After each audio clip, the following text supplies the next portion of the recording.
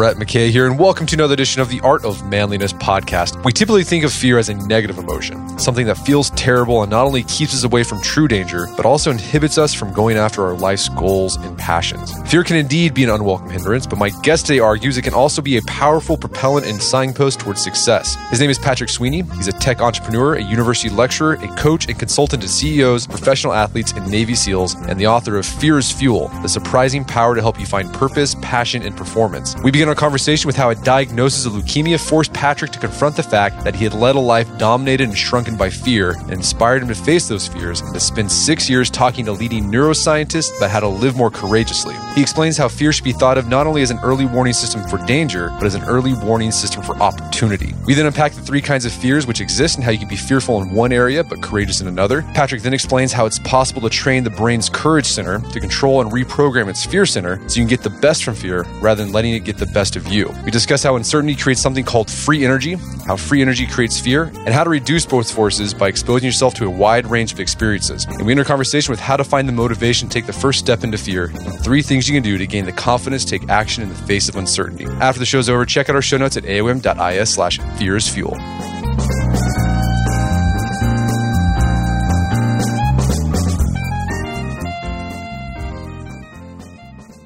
All right, Patrick Sweeney, welcome to the show.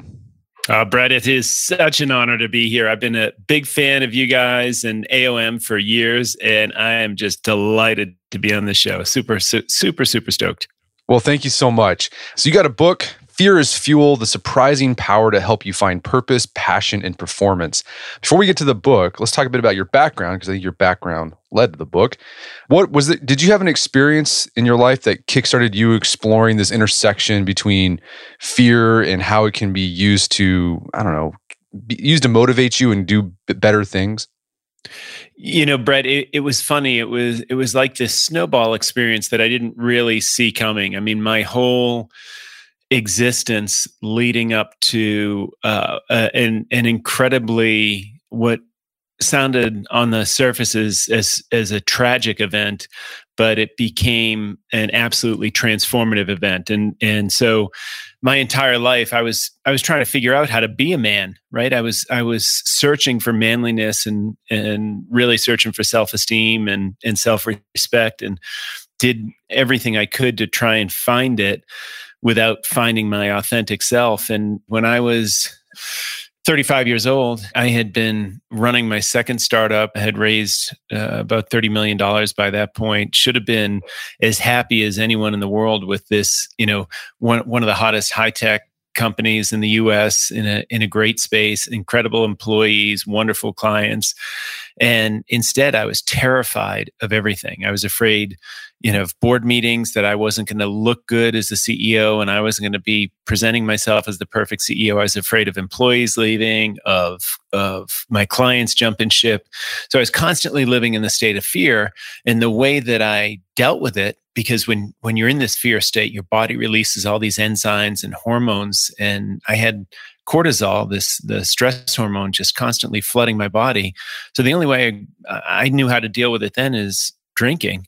And I was having 7 or 8 beers every day, and probably twice that on weekends, and getting about 4 hours of teeth grinding sleep and waking up, feeling guilty, the whole Irish Catholic guilt thing. So I had to go to the gym to sweat it out. And not surprisingly, that led to a lifestyle that almost ended in disaster. I woke up one morning and couldn't move my arm and was too afraid to go to the doctor. So it took 2 or 3 days before I finally got to the doctor, and he told me I had no immune system. And it was at that point when, that sort of single phone call was what changed my entire life. And what did you do in response to that? Like, what was your, that's like, you were living your life in fear because of all these things, that your business could fall apart, whatever. But like this is real. This is life or death here. Well, and I had no idea what it meant, right? And I was afraid. I was terrified to find out what it meant and to face the fear. But in this instance, I had no choice. So I was living in Northern Virginia, and the doctors there said, we have no idea why, but your white blood cells are cannibalizing themselves and you have no white blood cells left, and we're going to send you to Johns Hopkins.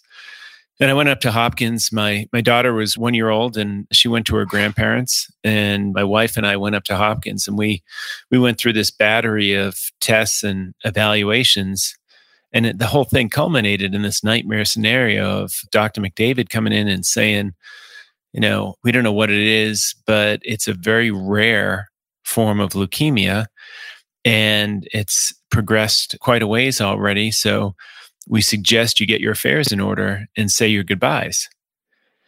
And I was, my wife was 6 months pregnant as well. So we had a 1-year-old. My wife was 6 months pregnant. She went into shock.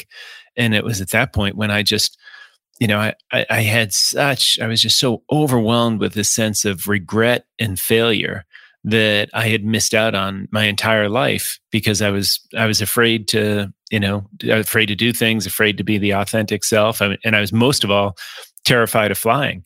So I always made excuses not to do things. And I'm lying there in a bed in Hopkins, and I realized this is going to happen. It's going to happen now, or maybe it'll happen 6 months from now, or maybe it'll happen 6 years from now, but I'm going to die at some point.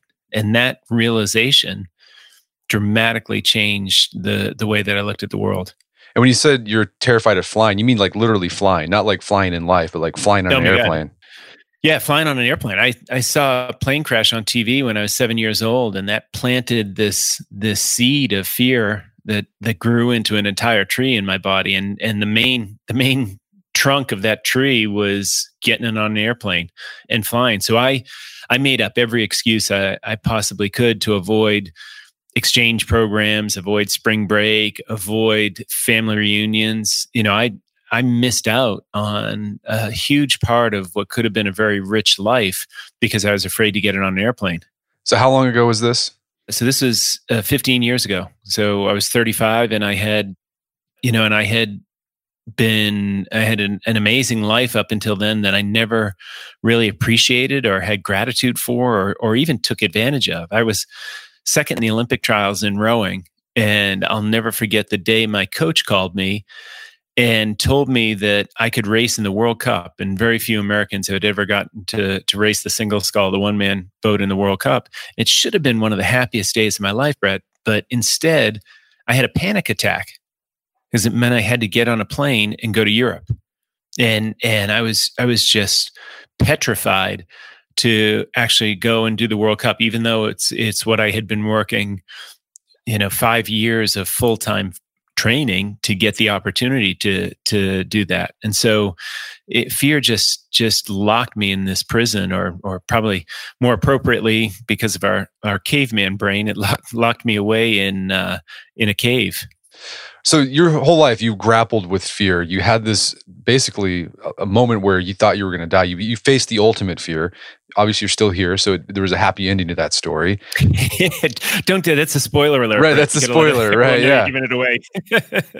But I mean, so like, what changed? Like, how, kind of big idea of your picture. I mean, let's do this. I think you start off your book, "Fear is Fuel," talking about the story of the race for manned flight. And you use it as a metaphor to sort of explain your ideas of fear and courage. Now, we all know the Wright brothers, they're the winners of that race, Kitty Hawk, and they've gone down in history. The other guy who was really close was this guy named Samuel Langley. Why don't we, what happened to Samuel Langley? Why wasn't he the guy that won the race to manned flight?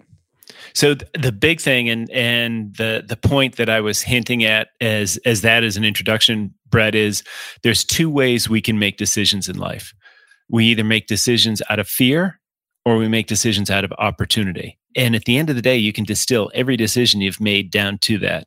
And Langley was making these decisions out of fear. He was getting funding from the government. He had funding from Thomas Edison. He had the great marquee names. He was getting all the publicity, and so he originally got into this 15 years before the Wright brothers.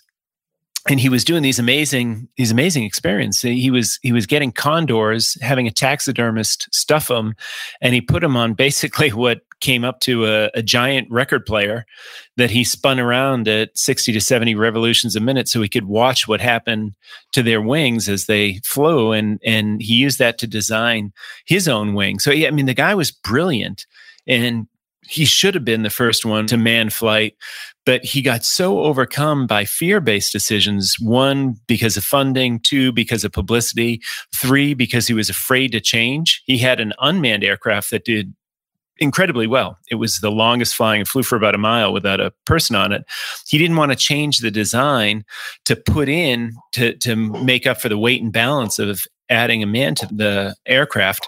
So he ended up sticking with it and nearly killed the pilot 2 or 3 times who tried it. So it boils down to the fact that we need to be able to recognize when our fear center is activated and trying to influence our thinking.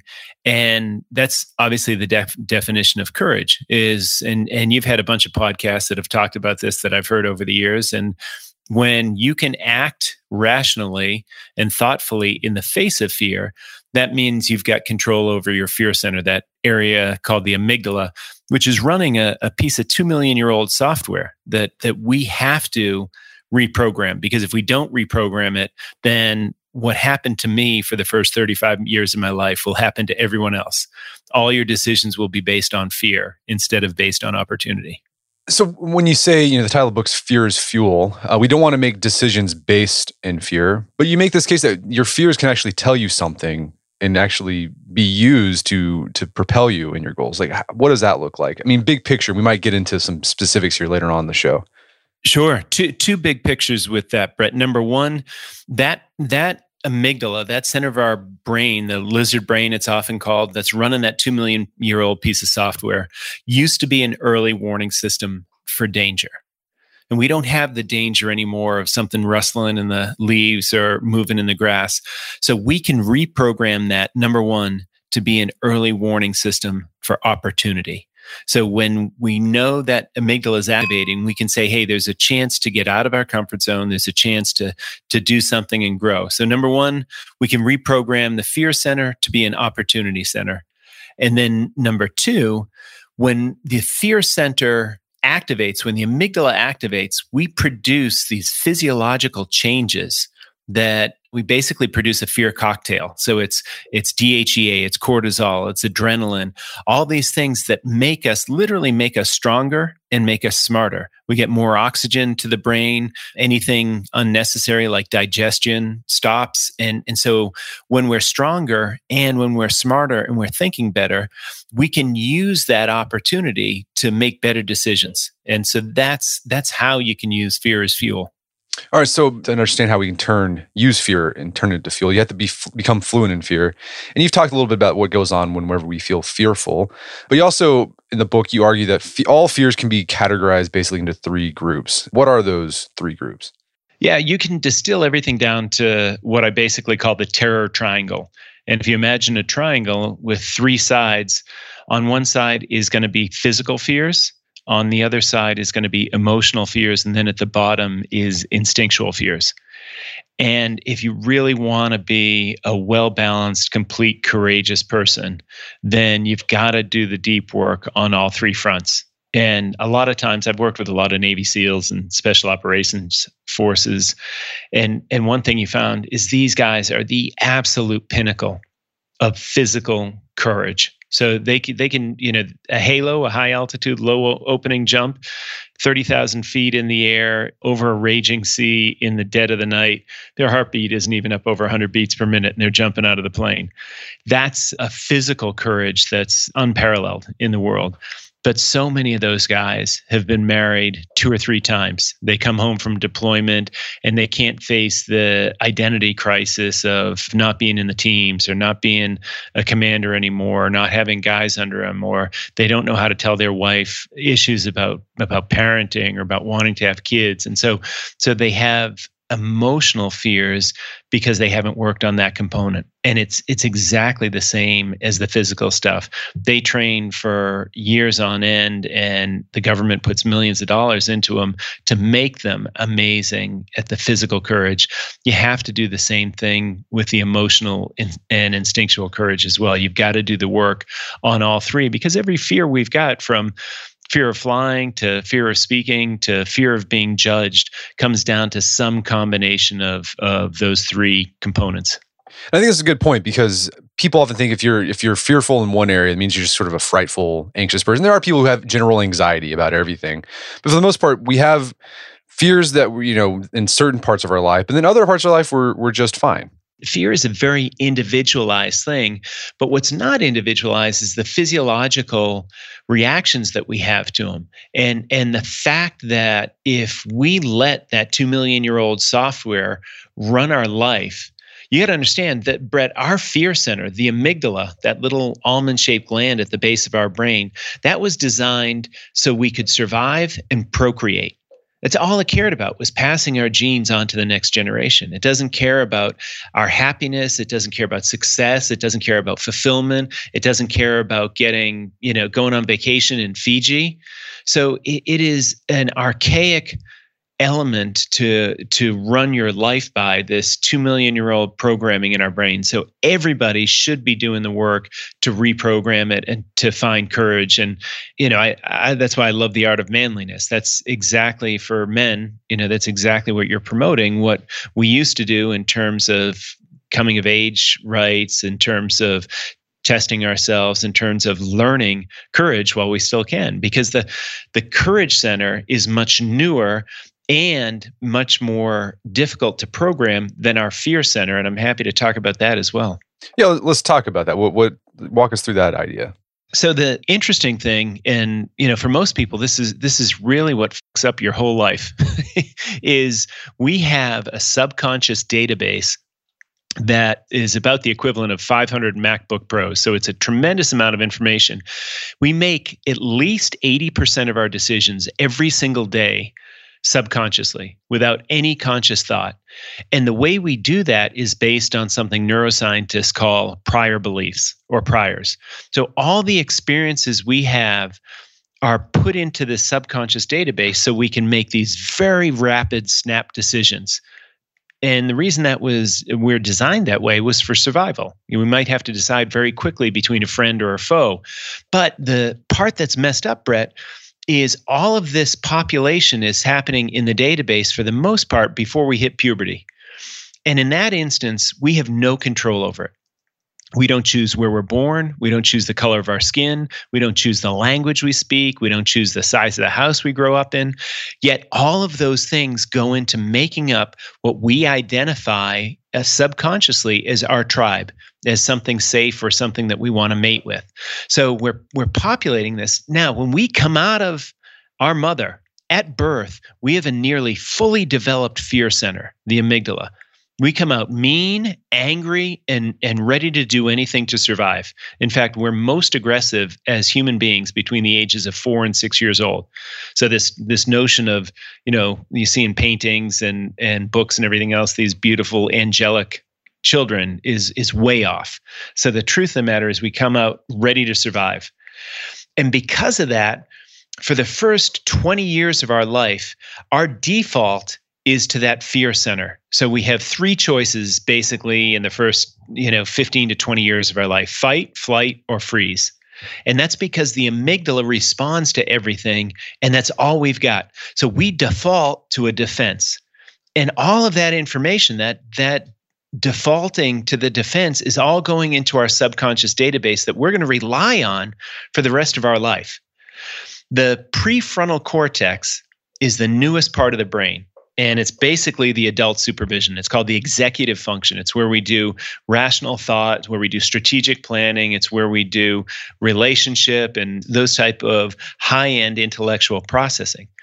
That doesn't fully develop until we're in our early 20s. And that's where the courage center lies. So the courage center is this thing called the SGACC, the subgenual anterior cingulate cortex. And that is a newer part of our brain, and it's much weaker. But the key thing is we can reprogram that. So we can reprogram that part of our brain to access at the time when our fear center starts to activate, and we have what's called an amygdala hijacking. And that's the whole point of the fearisfuel process, and learning how to be able to recognize when the fear center is activated and then consciously activate the courage center, because you can activate that courage center by choice. It just takes a lot of work initially until you get those neurons firing together. And once those neurons start to fire together repeatedly, they'll wire together, and it gets easier and easier to be courageous. We're going to take a quick break for a word from our sponsors. And now back to the show. So fear can give you a performance-boosting energy. It can be an early warning system that points you to opportunities. But it sounds like in order to harness it for good, the first step in turning fear into fuel is to recognize the signs that you're feeling fear so you can use your courage center to control it and, I guess, direct it. So in the book, I refer to these things as our fear tells. And one of the reasons that the key ask in the book or action item is to scare yourself every day. And the reason you want to scare yourself and do something that you know is going to get you out of your comfort zone is so you start to recognize what that feels like in your body. When you recognize what fear feels like in your body, what's an amygdala activation, it's unique to each one of us, but it's always the same. So you might have a tight jaw, you might get butterflies in your stomach, some people feel a lead balloon in their stomach, people will get a shaking leg. Whatever it is, if you start to become aware of that and those feelings, this is why with the group Young Presidents Organization, YPO, I've done about 25 chapters around the world. So this is, the world's top CEOs are in this organization. And oftentimes, I just did one out in Los Angeles, and we rappelled off the top of the Marriott. And what I do is I get them out over the edge of the building at the point when it's most scary, and I make them stop and inventory what's going on in their body. And then their assignment is the next week at work or with their partner to try and feel those same feelings again and recognize it, because then they know that they're about to make a decision based on fear. So the first thing is figuring out when the amygdala is hijacking you, because it takes over our brain. It takes over a part of our brain called the working memory. And it says you either fight, you flee, or just freeze. And that's the response that it puts in there. And that's all we can do and all we can think about. We can't think rationally unless we know we're having an amygdala hijacking. Then we can stop and we can get control of ourselves. The easiest way to do that is breathing. I teach something called a 4x4. So the 4x4, that's breathing in for 4 seconds, holding your breath for 4 seconds, and then breathing out for 4 seconds. And that's a technique you can use to get control of that visceral fear response. And then to understand the next step in the fearisfuel process, you have to understand something called free energy, which is something really interesting you talk about in the book. Never heard of this concept before. What is free energy and where are you borrowing this idea from? I think so first of all, it comes from literally one of the smartest men in the world. And, this guy is most likely going to be one of the next people we hear who wins a Nobel Prize. His name's Carl Friston, and he's at University College London.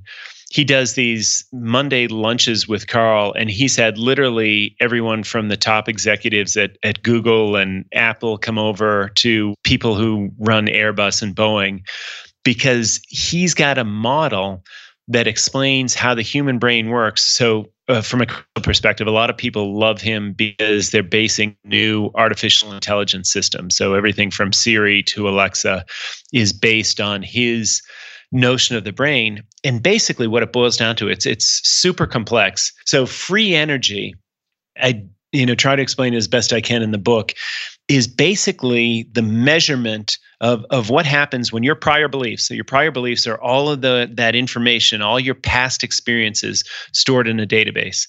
And basically what he's saying is your brain's a prediction engine. So we're trying to predict the outcome of every single moment. So if we walk into a room and it's dark and we flip a light switch, our brain is going to predict that there's a 95% chance the light will come on and a 5% chance the light won't come on. If it doesn't come on, then our brain further predicts there's an 88% chance the bulb's burnt out and there's a 12% chance that the circuit breaker's blown. And so we're doing all of this prediction based on our past experience. Now, if all of a sudden we go to unscrew the light bulb and all these baby snakes come slithering out and landing up on top of us, we would freak out because that's not in one of our prior beliefs. And if there's a level of uncertainty or surprise in your prediction, that produces free energy. And free energy, basically, you can think of as the catalyst for fear. So the more free energy, the more fear you're going to feel. And so he's got the very extensive equation to measure uncertainty and measure the free energy. One of the reasons I think it's so important to understand that your prior beliefs and your expected outcomes. So the priors we talked about, all your past experiences, the expected outcomes, what your diversity in thinking, what your past history has helped you gain, can allow you a range of outcomes. And the more prior beliefs you have, the more diverse your expected outcomes, the greater your range of predictions and the less likely you are to have prior belief.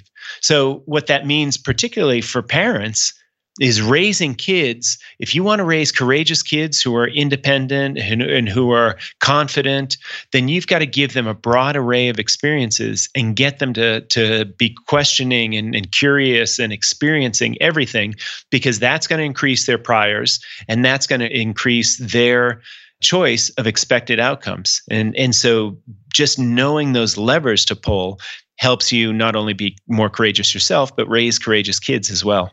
All right, so free energy, basically unexpected things happening causes free energy, which causes fear. But also it sounds like too that you can have something wrong with your calculations in your database, right? For you, like a kid who saw the plane crash, you see a plane crash and you think, well, I'm never getting on a plane because all planes will crash. Well, that's erroneous thinking. You have to fix that thinking. That's exactly right. And so when we form a memory, Brett, two things happen. First, we form an episodic memory. And for me, that was 1977, 1978, a Delta DC-9 flew into the seawall at Logan Airport. 100 people on board died. It was a foggy day. It was a Wednesday. So that episodic memory is just the facts. And that's stored in one part of our brain. At the same time, we create an emotional memory. And that emotional memory is actually stored in the amygdala. And that for me was anything that had to do with an airplane, was terror, was death, was dismemberment, a horrible outcome, no matter what. So we can never change the episodic memory or the semantic memory, the facts. We can change the emotional memory. And this is what everybody needs to know, because at any point in your life, we've got something called neuroplasticity. We have the ability to change our brain at any age. If you want to get more creative, you can. If you want to get more courageous, you can. If you want to get more empathetic, you can, because our brain structure can change at any age because of neuroplasticity.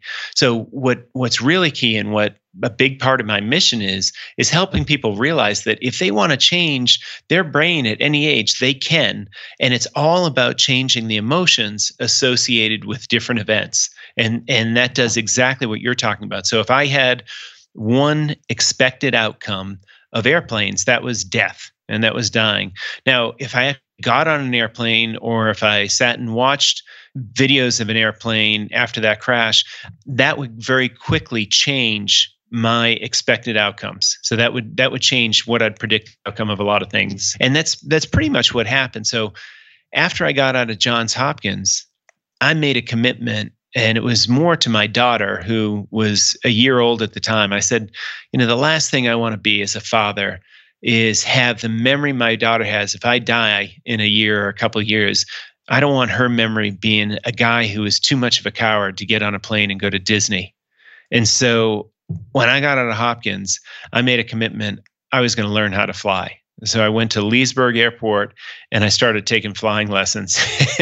and that in itself could have been an entire book, but I was doing exactly what you're talking about. I had a fear, and I was trying to change my catalog of expected outcomes of experiencing that situation.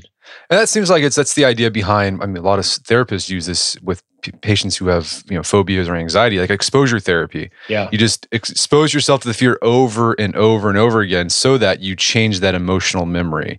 And that's one of the things you encourage. One of the first things you encourage people to do if they have a fear based on like some sort of emotional memory, just start doing that thing that makes you afraid in a safe way, so you can change that. That's exactly right. It's populating the database. So what we do, Brett, if we want to consciously change our life, if we want to break these barriers, see if you have a roadblock with the amount of wealth you're making, if you have a roadblock with the quality of your relationship, if you have a roadblock with your parenting journey for your kids, it's all because of what was put into your database, into your subconscious mind when you were a kid. So everything you're doing falls back to that because we weren't responsible for populating our subconscious. So if we want to change things, we have to change our future past.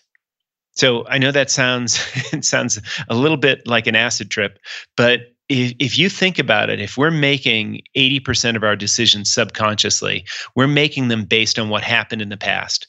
So if we want to change our life, then we have to start experiencing things now in the way that we want to experience it, very consciously and with a lot of effort, so that in the future, all of our past experiences are going to include these things that we want.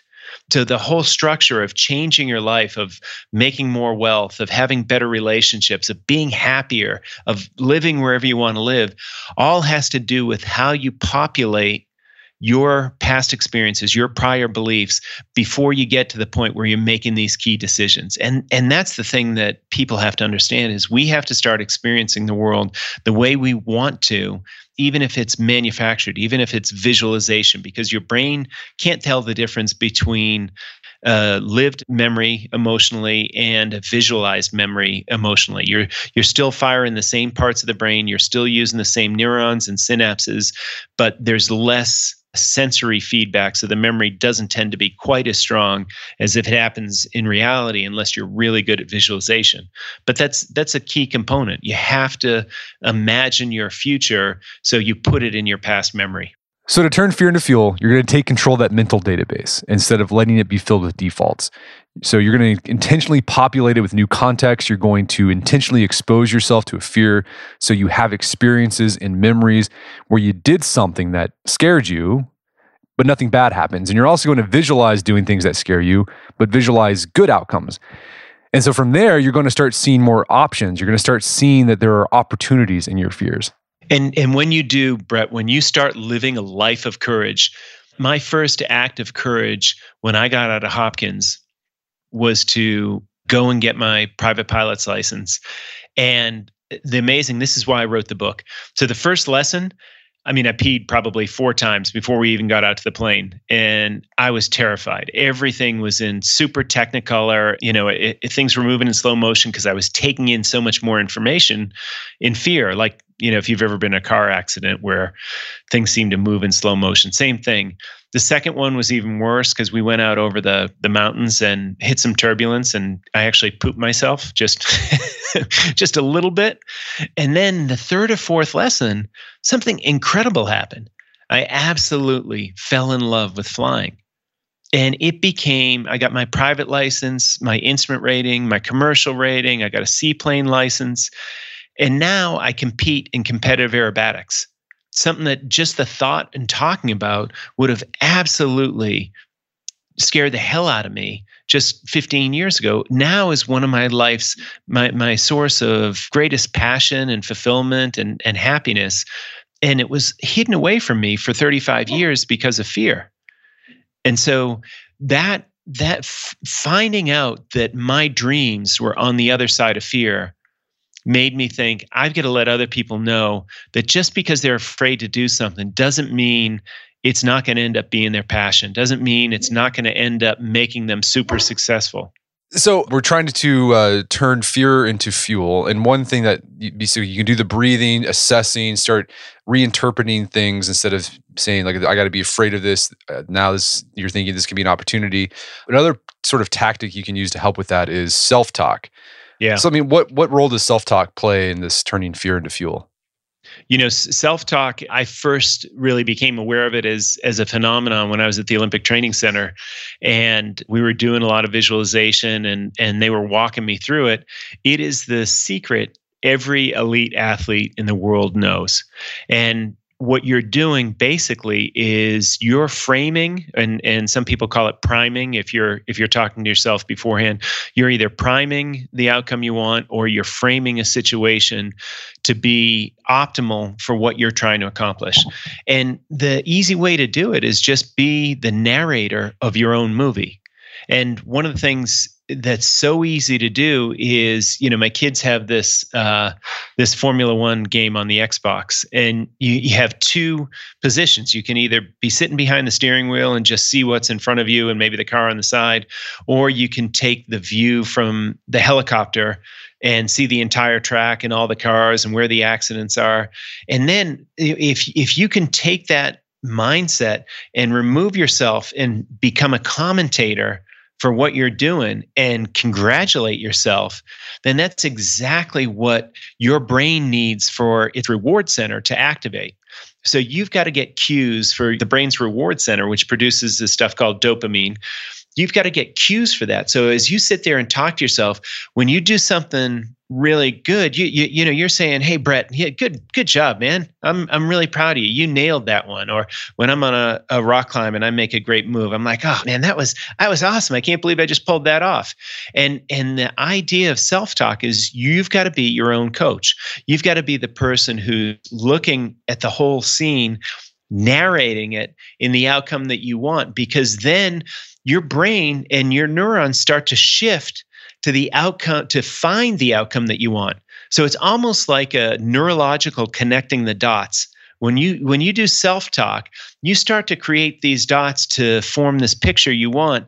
And then your subconscious brain, which again, remember, is making 80% of our decisions and taking in 99% of the information we take in from a sensory perspective, it's going to start looking for those dots to connect. So you can literally, but by self-talk, you can start to lay the groundwork and put together the pieces of the puzzle, and then let your subconscious fill in the rest. And that's incredibly powerful. So we've been talking about the idea of exposing ourselves to the things we fear in order to become more courageous, but there's almost like a catch-22 here, because to overcome a fear, you have to be able to do the thing you're scared of. But if you're scared to do it, how do you will yourself to take that first step? So the easiest way that I found from at least in the neuroscience research, and again, I took 6 years to interview 36 of the world's top neuroscientists. So all of this information is from them. I'm just the guy who put it together and translated it to plain English. So the research is fascinating. It's some of the most dry, boring, incomprehensible stuff, but it has these nuggets of incredible information, obviously. One of the ones is your motivation. So there's a neuroscientist at Georgetown University named Abigail Marsh, and Abby did this incredible work on the motivation of mice. And it turns out that the altruistic motivation, so doing something for someone you love, and this holds perfectly true for me taking flying lessons because of my daughter Shannon, right? The only thing that got me to the airport was the thought of her. And if you talk to athletes or firemen or first responders, you hear this time and time again, that they're not motivated for personal glory. They're not motivated for money. They're motivated for the love of somebody else.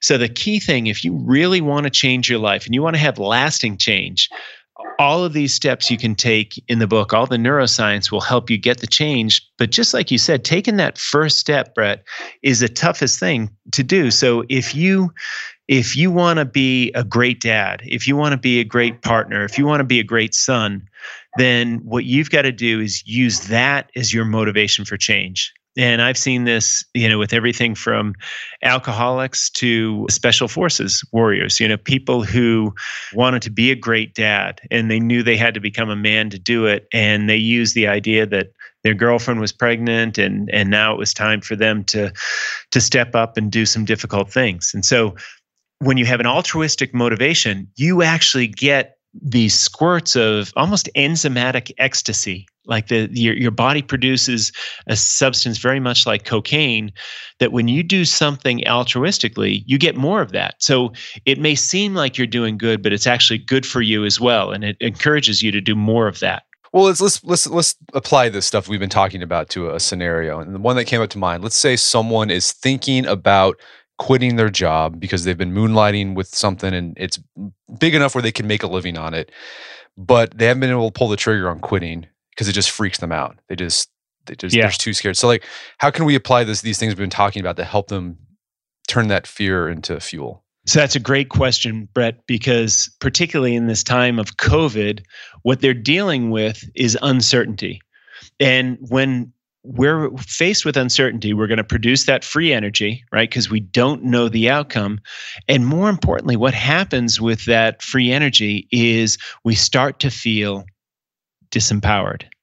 And when we're disempowered, we become paralyzed by analysis. So we fall into this analysis paralysis trap. And when you're looking at starting something new, you can't possibly know the outcome. So the best thing you can do then is really three things. So if we're looking at doing this, number one, what's your motivation?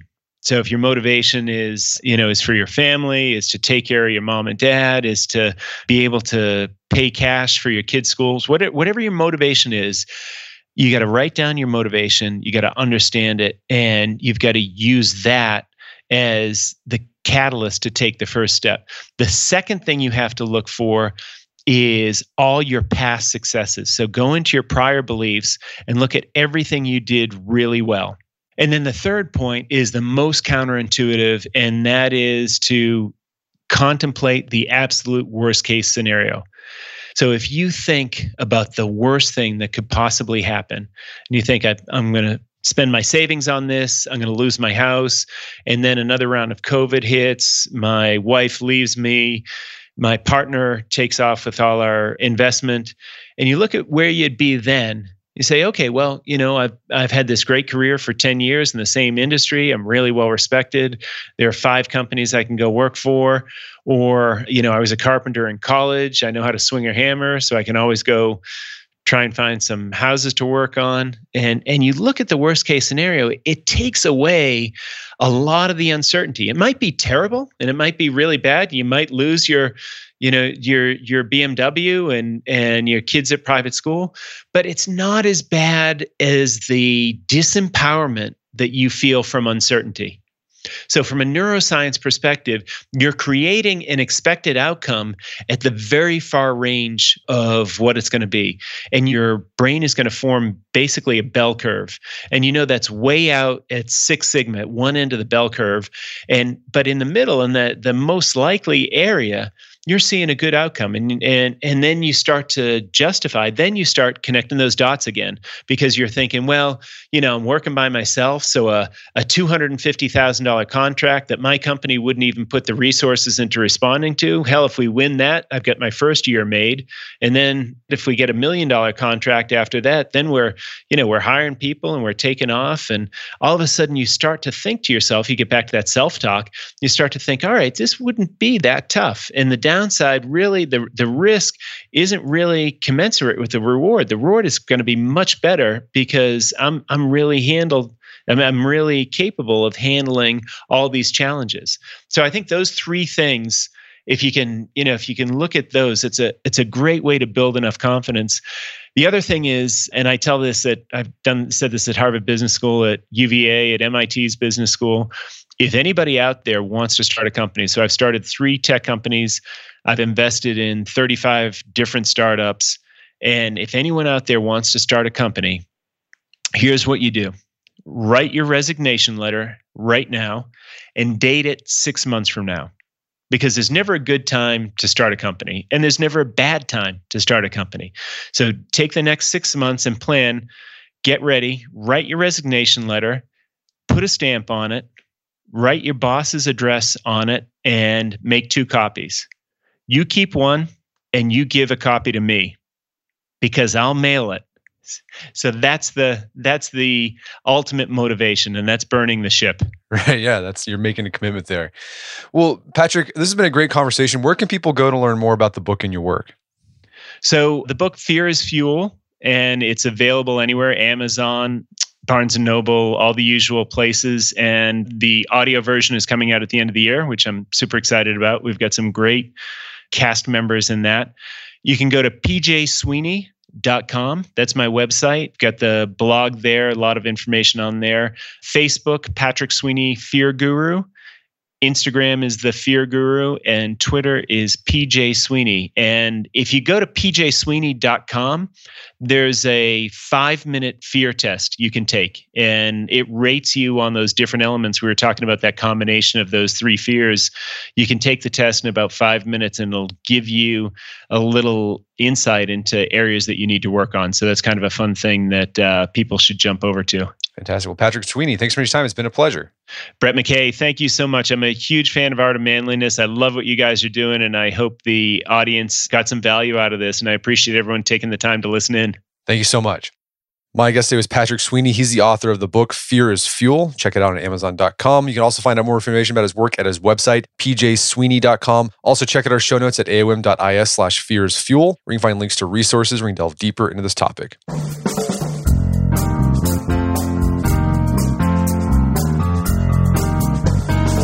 Well, that wraps up another edition of the AOM podcast. Check out our website at artofmanliness.com, where you can find our podcast archives, as well as thousands of articles written over the years. And if you'd like to enjoy ad-free episodes of the AOM podcast, you can do so on Stitcher Premium. Head over to stitcherpremium.com, sign up, use code manliness at checkout for a free month trial. Once you're signed up, download the Stitcher app on Android or iOS, and you can start enjoying ad-free episodes of the AOM podcast. And if you haven't done so already, I'd appreciate if you take 1 minute to give us a review on Apple Podcasts or Stitcher. It helps out a lot. And if you've done that already, thank you. Please consider sharing the show with a friend or family member who you think will get something out of it. As always, thank you for the continued support. Until next time, this is Brett McKay, reminding you not only to listen to the AOM podcast, but put what you've heard into action.